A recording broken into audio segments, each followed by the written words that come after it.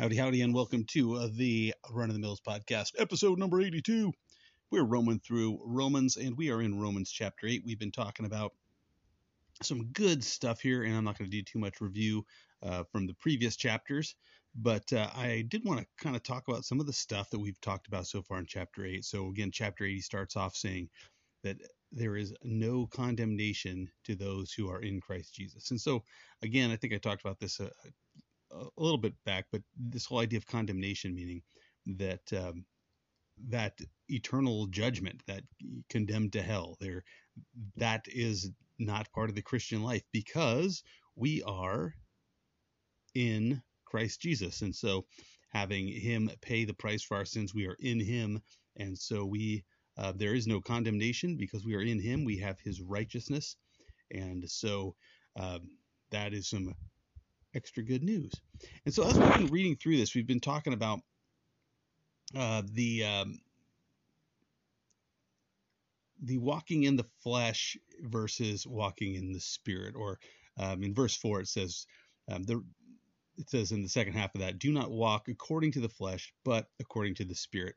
And last time I talked about how sometimes Christians have this idea that walking in the spirit is just like in this state of like a trance, like state of God's just directing your every step, and that, you open a door or you close a door or you eat a certain meal because God is telling you what to do each step of the way. And I think that there are times where God definitely does lead us and guide us in our steps, but God gave us a brain as well as a spirit, and he gave us the book of Proverbs full of wisdom so that we might live according to wisdom. There are those times where I believe God speaks to our hearts and God gives us those, lays those impressions upon us of what he would desire us to do. But I think, unfortunately, a lot of times people get a very twisted idea of what this means. And so when we talk about this, the things of the flesh and walking according to the spirit, one thing I wanted to talk about, which I almost forgot to mention this, is when we talk about flesh, we're not talking about our physical bodies. Okay, so I may have said this the wrong way in the past, so hopefully this will clear it up. But I was having a conversation with my daughter the other day, and she said something about her body being evil, and we kind of laughed about it. But this is not that's not what the Bible teaches. The Bible doesn't teach that your bones, your muscle, your tissue is inherently evil. Otherwise, we'd have this problem with Jesus being in bones, flesh, and muscle. But the idea when he talks about the flesh is the idea of the old man. And we talked about this a lot from chapter 6 and such. The old man, the old unregenerated man before we were born again. That old man that that we reckoned dead indeed to sin, but alive to Christ Jesus.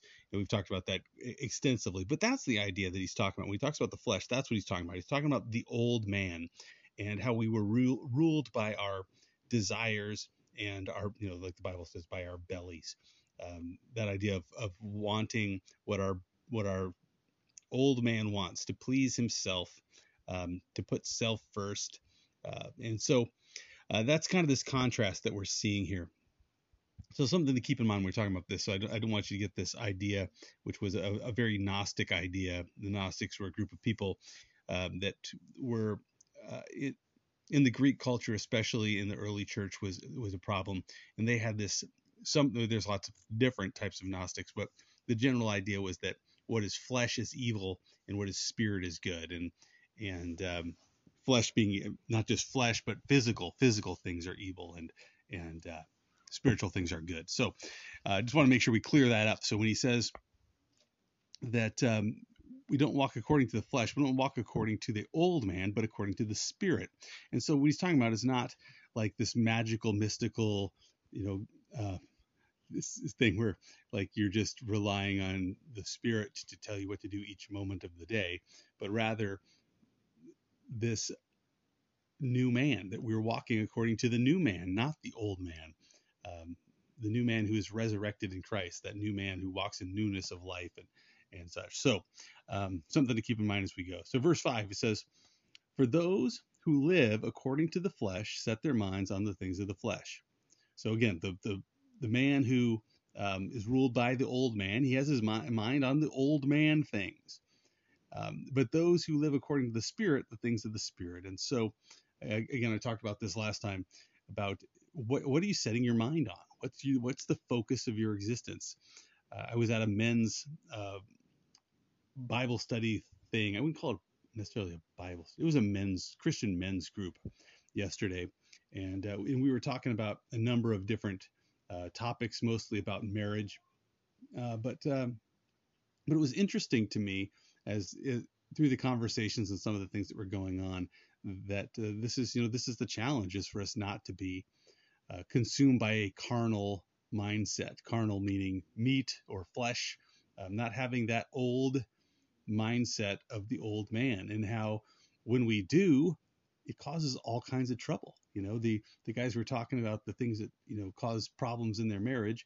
Most all of them said the same thing. It's like when I'm being selfish, when I'm putting myself first. Well, that's carnality. That's the old man, me first. And so we see that's death.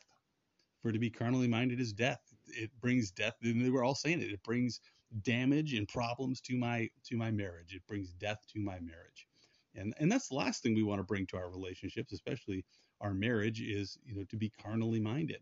And so it was a good time. We're talking about our own failures and our own mindsets, and how we tend to when we become carnally minded and we find ourselves heading down that wrong road, sometimes we have to catch ourselves and repent and say, God, forgive me. And say to our wives, forgive me, because I've been carnally minded. I've been serving the old man, living for myself rather than living for the Lord. For those married people, one of my personal mottos, and hopefully this is helpful to you, is that I got married to my wife for me. I didn't marry her for her sake. I married her for my sake. I wanted to be in a lifelong relationship with her. But I also understood this, and this is the second part, and that is once we were married, now I'm in it for her. So I got in it for me, but now that I'm in it for her. So that's one of those things I try to remind myself of often, especially when I catch myself being impatient or disappointed or selfish, to remind myself I'm not in this for me. I'm in this for her. I'm in this for the glory of God. I'm in this to raise godly children. I'm in this not for my own pleasure and for my own well-being. So hopefully that's maybe something that'll help you out today. Next time we'll go a little further and see if we can't get more than one verse down. Talk to you next time. God bless you.